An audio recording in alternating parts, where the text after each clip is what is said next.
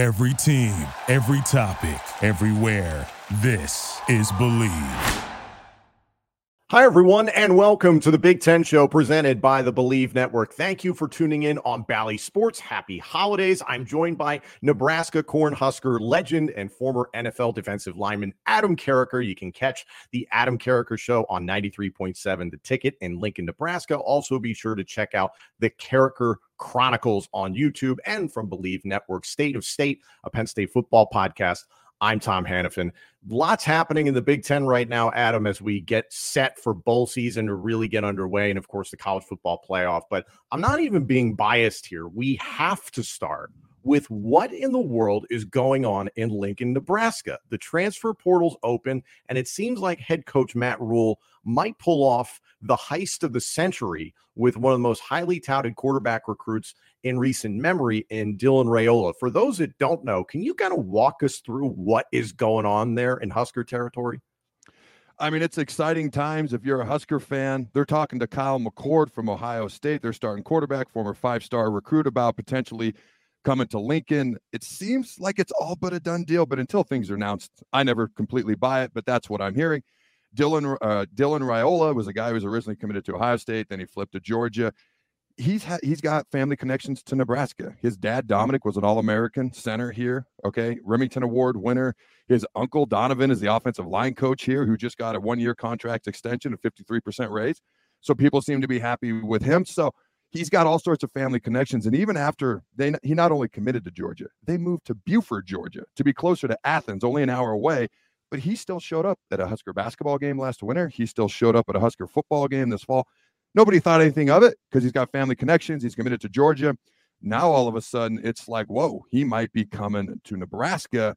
Matt Rule, it was a tough season, tough first season. It was tumultuous, up and down, a lot of improvement on the defense, better run game, not great quarterback play, which cost you a lot of games you realistically could have won with a not-so-tough schedule. So there's been a lot of scrutiny. At the same time, the dude's built programs. And I think he learned from his time in Carolina that sometimes you got to put a little bit of accelerant on it because he wants to be patient. He's willing to absorb some early losses for the long-term benefit of the program, but he's readily admitted maybe he should have gotten another free agent or two in Carolina. And I think he looks at a guy like Dylan Raiola. He looks at a guy like Kyle McCord, Julian Fleming, a former 5-star wide receiver, number 1 wide receiver in 2020, who could potentially be coming from Ohio State, as a little bit of college free agency, NIL transfer portal, and maybe a little bit of that accelerant he's thinking about. And he's doing a great job, at least getting us in the conversation to begin with.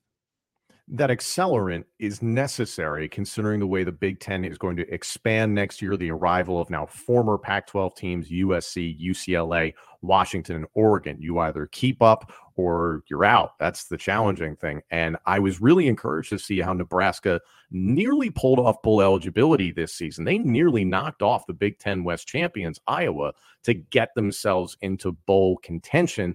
It just didn't play out that way in the final moments there in Lincoln, Nebraska. And I also point towards the quarterback Sims, the transfer from Georgia Tech, what could have been there. So it's not that Matt Rule's made bad moves. It's just not worked out in season one. But Matt Rule's also been one of the most outspoken people in regard to what the transfer portal is, how to work it, how much people are valued at. What do you think Matt Rule knows that has him ahead of the curve right now? It seems like he is.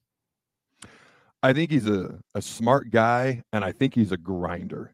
I think he's willing to put in those hours, that time. Every college football coach may or may not see their family on a particular day in a particular time of year. That's just part of the gig.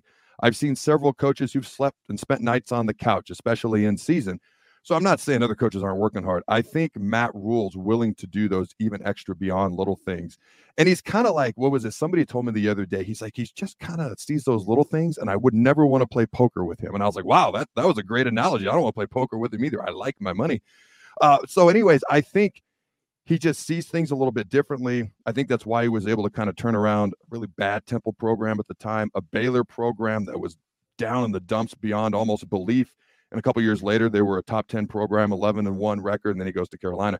So I think he's able to see those little things, and I think he's able to recognize the things that, hey, this is what worked for me in the past, this is what didn't, and this is what I need to take advantage of right now. Coming back to the possible recruits, transfers, Do you see any potential issue in that Kyle McCord is interested in going to Nebraska, has been courted by Nebraska, but now Dylan Raiola is in the mix? Could McCord maybe back out, or is he, I hate to say it, but is he a bridge quarterback? I'd be surprised. I haven't spoken to him directly. I'd be surprised if he backs out. I mean, he's an upperclassman. It's almost perfect because Dylan can come here if this all comes to fruition. And I'll be honest with you, I'm big on competition. All right, you guys are here, but you still got to earn it. There's a guy named Daniel Kalen who's committed to come to Nebraska. Chubba Purdy looked good at the end of the year. I don't know if we'll get all these guys in a room, and if we do, will they all stay? I don't know. But you got to earn it. But beyond that, McCord is really a great, efficient, game-managing type quarterback. And had we had that a year ago, we probably have 7 or 8 wins. 5 one-loss games. 5 one-loss games, and we led the nation in turnovers. A majority of those came from the quarterback position. So I think he's perfect for what we're looking for now. Ohio State fans are looking for someone who's going to push the ball down the field more, going to take a game over more. That's not necessarily who he is, and that's okay, and that fits at Nebraska if it works out. And then it's almost perfect whether it's Daniel Kalen, Chubba Purdy, or Dylan Raiola that's in that 2 spot behind him. You get a year, you get some time to learn, and then the job could potentially be yours. So I don't think it affects Kyle. I think what Dylan does affects Daniel Kalen. And I won't go into that whole thing, but basically as soon as Dylan committed to Georgia, Rule called him, he flipped to Nebraska, and he's basically peer recruited half this class. So I think, I hope people appreciate what he's done, but I think that's kind of more the dominoes that might be affected there. Things are really starting to heat up in Lincoln, Nebraska, and I don't know if a lot of people expected that in December of 2023, but so much can play out. In the process of talking about the transfer portal and what Nebraska is up to, we're kind of touching on what's going on with Ohio State, and they are heading into a bowl game against Mizzou. Obviously, some guys that have hopped in the transfer portal, a la starting quarterback Kyle McCord, 2 running backs in Evan Pryor. Chip Trainum is off to Kentucky. Meanwhile, Julian Fleming, as you mentioned, is at play in the transfer portal. Are you concerned at all about Ohio State in 2024 under Ryan Day? If you had asked me about the bowl game, yes. I don't know if anybody cares about bowl games, and that's sad to begin with. We'll get to that. Yeah. Yeah. Oh my gosh. The bowl game, I'm actually pretty concerned, but beyond that, no. I do think they had a quarterback battle. They didn't even, Kyle McCord wasn't even the designated starter until about game 3 or 4. So they've got other people in that room who are capable of taking over the job. I do think it would behoove them to try to find somebody from the transfer portal. Okay. I think for me, it's one of those things where Ryan Day has recruited so well. They're constantly in the top 2, top 3. Bama, Georgia, Ohio State are typically in the top 3. Then Texas will pop up. Florida State will pop up. All right, Colorado's got the number 1 transfer portal class right now. But they've got talent. Now, football players don't just grow on trees. But when you keep recruiting as many talented guys as you have, I think they're going to be all right. The biggest thing is they do need to make sure they've got a solid QB1 next year. Devin Brown was pushing Kyle McCord. If anything, they were neck and neck through most of camp. So if it is Devin Brown, that's one thing. Names like Cam Ward have been out there, transfer portal quarterback from Washington State, also Dante Moore from UCLA. So a lot can happen there for the Buckeyes. Speaking of the Buckeyes and within the Believe Network, shout out to our friends on the Believe in Buckeyes podcast, Bryant Browning and Chimdi Chekwa. Recently were joined by former Ohio State head coach, now Fox broadcaster, Urban Meyer. Urban Meyer is always good about hot takes. I don't even know if this was necessarily a hot take, and it's outside of the Big Ten, but I think it's a worthy discussion, is the conversation surrounding transfer portal quarterbacks specifically. They were talking about what's going on at Notre Dame. Last year, they got Sam Hartman from Wake Forest. That had positive results. Obviously, the program feels all warm and fuzzy about Sam Hartman, but it didn't turn into this magnanimous season. Now they've got Riley Leonard, a transfer from Duke. At one point was a Heisman hopeful this year before getting injured. And the point was raised by Urban Meyer is that, are you just going to keep relying on transfers, or are you going to get your own quarterbacks in there, and are you going to develop them? Do you think either way is plausible at this point in time if things change that much? So Urban, his opinion in that interview is what I would have thought. It's, you need transfer portal guys to come in sometimes. Sometimes you need an immediate impact player. Sometimes you need depth, whatever the case may be. Kind of like a free agent sort of in the NFL, so to speak. Not exactly the same, but kind of sort of. But I would prefer to bring in my own guys, develop them, okay, and kind of train them. But that's not how college football has worked. Joe Burrow, Heisman Trophy winner, transfer. Jalen Hurts went to New York, transfer. You look at Baker Mayfield, transfer. You look at this year, Bo Nix, transfer. Michael Penix Jr., transfer. Jaden Williams. And Daniels. Jaden Daniels. I knew that wasn't right. LSU Heisman Trophy winner, transfer. And I'm just like, I agree with Urban, but no matter how much I want it to equal 5, 2 + 2 = 4, and transfer quarterbacks are doing just fine. So I agree with him, but that's not what the facts are bearing out. And so for me, if it's working, because here's the other risk you take. And Matt Rule even talked about this in his end of season press conference, because he talked about a transfer portal quarterback might cost you anywhere from $1 to $2 million. But he talked about you recruit a high school kid. You grow him, you develop him, and then he plays well, and then somebody else offers him a buku of money and he's gone. Because that's the other thing you run into. What if you spend all this time on a kid and then he goes somewhere else? So it's kind of a catch-22. And as much as I'd like to agree with Urban, and he knows way more about football than I do, I don't know that I do. But I think he recognizes what's actually happening in college football too, because he even pointed out, look at all these quarterbacks that are transfers. A part of his conversation was specifically talking about seniors where this is their last year of eligibility. And we've been boggled by that entire situation with COVID and extra years, redshirt senior plus. It's complicated to see who has eligibility or not. Yep. But still, getting Sam Hartman in for a rental for 1 year, he's out. Riley Leonard, you get him in. So you see how it goes. But the quarterbacks you mentioned, Nix, Penix, Daniels, got multiple years within their new program, got a chance to be developed all over again, had a chance to learn a new program. I think that's a plausible model. It's obviously been proven, but I do have to agree with Urban Meyer. And I think a specific point that he was also trying to make, and I wonder what you think about this, is that, is there a problem at Notre Dame in regard to recruiting quarterbacks? And do Marcus Freeman and company have a deficiency in developing quarterbacks? I think if you can, and I don't want to label them as this, but it's what's coming into my head, so it's what I'll say. If you have to keep doing 1-year rentals at quarterbacks, then the answer is yes. You need to be better about recruiting, developing. And I think you made a great point. Almost every quarterback that we've talked about that went on to be a Heisman Trophy winner or finalist, they weren't just there for a year. That first year is such a learning curve, especially a quarterback. By the time year 2 rolls around, you're coming back. You know what the coach wants. You know the expectation. You know the offense. You know the motion. You know snap count. You know every single little read. And now you're just getting better and better and better and faster at it. I watched Joe Burrow his junior year at LSU. He was above average, but not great. I wouldn't even call him very good. Then all of a sudden, he might be he's one of the best college football quarterbacks we've ever seen just a year later. So I think that year 2 jump, it's almost like year 2 under a new head coach tends to be a good jump. And then year 3 is even a bigger jump. So I do think there's something to be said for bringing in a guy who's got at least 2 years, if not more, but at least 2 years to spend with you. Speaking of players that you can wrangle in the transfer portal, something my co-host Justin King and I have talked a lot about on State of State, a Penn State football podcast, is the concept of win share probability in regards to the specific positions that you can get in the transfer portal. Now, no disrespect to certain positions, but if you go get, I don't know, a middle linebacker, is he really going to win you ball games? Is he going to win you multiple ball games?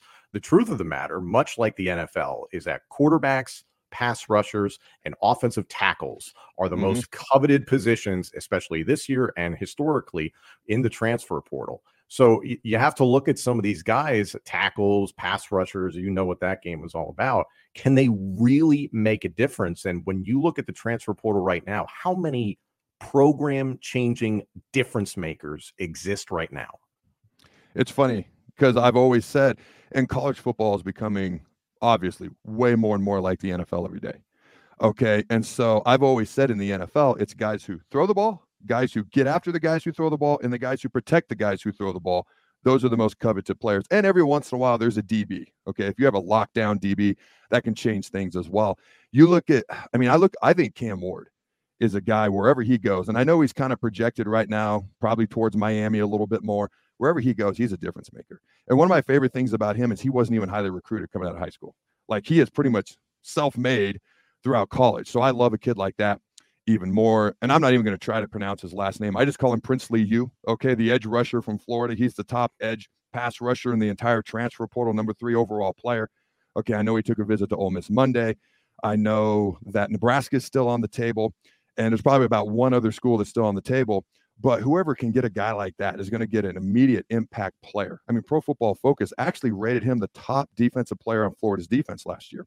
Okay, so guys like that. And I know Walter Nolan, he was the number one recruit in the country coming out of high school, D tackle at A&M. Now he's the number one player in the transfer portal. If you go by best player, he probably is the best player. You go by biggest impact, I'm going to look more towards quarterbacks and edge rushers, kind of like we talked about, just because they impact the game a little bit more, just like you said. And then I'm sure we could go on and on about the fluctuation between the pass rusher concept at defensive tackle versus defensive end, but that's for another day. Let's project ahead to the college football playoff. The controversy surrounding Florida State seems to be in our rearview window as long as you live outside of the state of Florida. It sounds like a number of lawsuits have been filed. The governor of Florida has gotten involved. Obviously, Seminole fans are pretty ticked off. But what we have is Washington versus Texas and Michigan versus Alabama. How do you feel about that Final Four?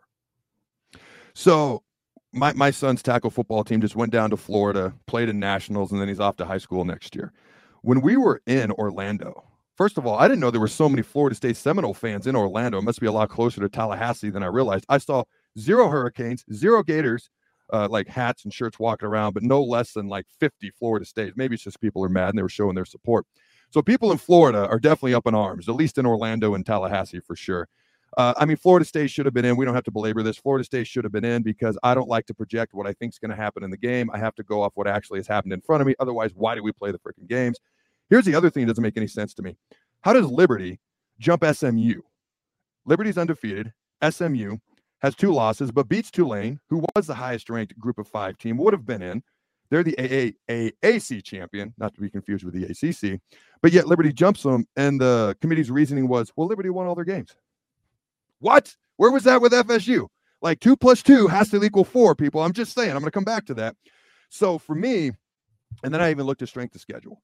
SMU wasn't off the charts, but strength of schedule, Liberty was 132. So, and they're the number 1 rushing offense in the country, the only team to average over 300 yards rushing a game. So we'll see what happens. It'll be exciting, but you got to use the same logic to Florida State. Now you move to the teams that are actually in. Now, I'm that guy. There's always a silver lining. I don't care how dark the cloud is. There's always a silver lining. You just got to look for it. Sometimes it's better. Sometimes it's not. Here's the silver lining. Man, Florida State would have been such a huge underdog. And I don't know that it would have gone well. I would have taken that out of the equation as far if I were a CFP voter. But now that we've got these 4 teams, I think it's actually the 4 best teams. And they may be 2 of the best college football playoff games we've ever had. Bama and Michigan's going to be neck and neck. I think Washington's a little underrated. I see why Texas, the trenches, the O-line, the D-line, they have the advantage over every team, barring maybe Michigan's O-line in the trenches, and that's in the CFP. So I think it's going to be 2 great games. I think it's going to be fun to watch, and that's the silver lining is it is probably the 4 best teams, maybe not the 4 most deserving.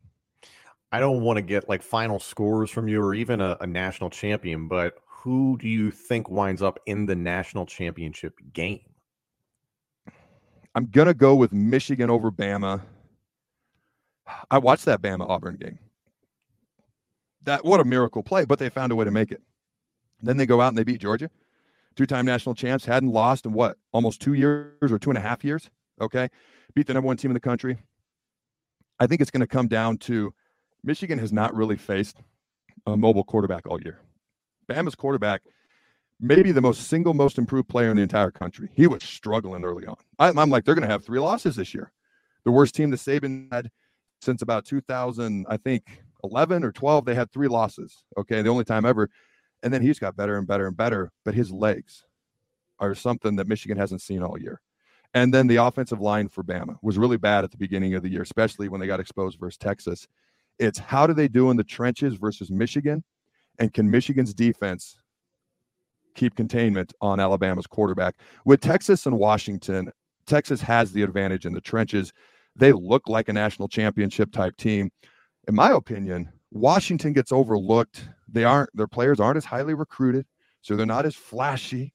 You know, we weren't talking about them on signing day or transfer portal day. So all of a sudden, here's this undefeated team from what was probably the best conference in America this year, and they just found a way to win game after game and beat Oregon twice somehow. I'm going to go with Washington. Even though I'm surprised myself, I'm going to go with Washington because I'm looking at what they've done, and they just find a way to keep winning against ranked team after ranked team after ranked team. So I got Washington and I got Michigan, and I know I went with the 2 higher ranked teams. So no surprise there. I am genuinely surprised to hear you pick Washington over Texas, but I could see that game honestly going either way. I think with the offensive capability of both teams, this has the potential to be a shootout. But yeah, I just don't know. To the point you were saying about Texas, they're great in the trenches. Washington reminds me a lot of the teams that Kyle Whittingham has fielded at Utah. I'd say more circa 2022 than anything, out of respect to what happened this season for Utah. So I'm really interested to see that game. And I think Michigan versus Bama. Michigan looked a little bit awkward there when it was revealed they were playing Alabama. Nick Saban and company looked very, very cozy. So I'm curious to see how that thing goes. I think it'll be lower scoring. Personally, I think Bama, Texas, the complete opposite, not to just be a contrarian, but I like Bama's momentum at this point in time, and I like Texas. So it feels like it's going to be explosive, like your favorite wrestler of all time, Bill Goldberg. You know what I mean? Who's next? The man. You're a big wrestling fan. I am. I've actually had the opportunity to interview guys like Roman Reigns back when he was in the Shield, and Goldberg and a bunch of other guys. One final thought. I think that Washington-Texas game, because they've got NFL receivers, they've got an NFL quarterback for Washington, but can they protect Michael Penix? I think it's going to come down to that. So I got a couple questions for you, because you spend a lot of time in the WWE. You're in the TNA now. Okay. Who's your favorite WWE superstar you've ever been around or been able to work with, and why? I've ever gotten to work with. Wow. I would say it's currently Drew McIntyre, and that's no disrespect to anybody else on the roster. I had so many good interactions. Drew McIntyre is one of the nicest human beings you'll meet. Now, right now, what he's doing on TV, he's not the nicest guy. At least that's the way fans perceive it. But I had the honor and the privilege of calling his 2 WWE championship wins. He is so communicative when it comes to someone who is doing play-by-play commentary on his matches, constantly getting with us, giving us notes, giving us information, trying to help us tell his story even better than he's doing it in the ring. And on top of that, for some of the reasons that you like Goldberg, in terms of just that big dude who looks the part, Drew McIntyre looks the part and can be a franchise player. So he's one off the top of my head, and trust me, there are many. I love his story. The chosen one, to being fired, to going, I think it was TNA Impact that he went to, right? For a little while, yeah. Yeah, making a name there, and then coming back and winning a couple championships, a Royal Rumble, beating Lesnar. It kind of stunk that was during COVID, so he didn't have that fan reaction, but it was still awesome. One last question for you. And it's Impact Wrestling now, correct? Not TNA, is that correct? We're about to be TNA Wrestling once again in January. Okay. We're very excited. Okay, awesome. Sorry, I hope I didn't screw that up. All good. What's the biggest difference between WWE and TNA through your experience? I think WWE is much more about promos and the entertainment side of things. Not that there's anything wrong with that. TNA has the elements of great entertainment as well, but it's much more focused on the in-ring product, great wrestling. We have a lot of wrestlers that have been in WWE, have been in AEW, have been in New Japan Pro Wrestling. So it's eclectic, it's diverse. Every age range you can imagine, all walks of life, men and women. The inclusivity of TNA wrestling is also unmatched, I would say, in professional wrestling. So I think what we're going to do in January is going to be really special. What it is, I don't know, and I get to be a fan like everybody else. It's a huge opportunity for the company. So hopefully everybody comes along for the ride, man. That'll be awesome. I would encourage people to check it out. And if you follow TNA Impact since its inception with Jeff Jarrett and then Dixie Carter and then Billy Corgan and all up to date now, it's been fun to watch. And the fact is, there's still a successful wrestling company that is around and growing, and there aren't many companies that can say that. 22 years later, as of 2024, we got to get Adam Carriker in a TNA ring right in the Impact Zone. I think that'd be fun.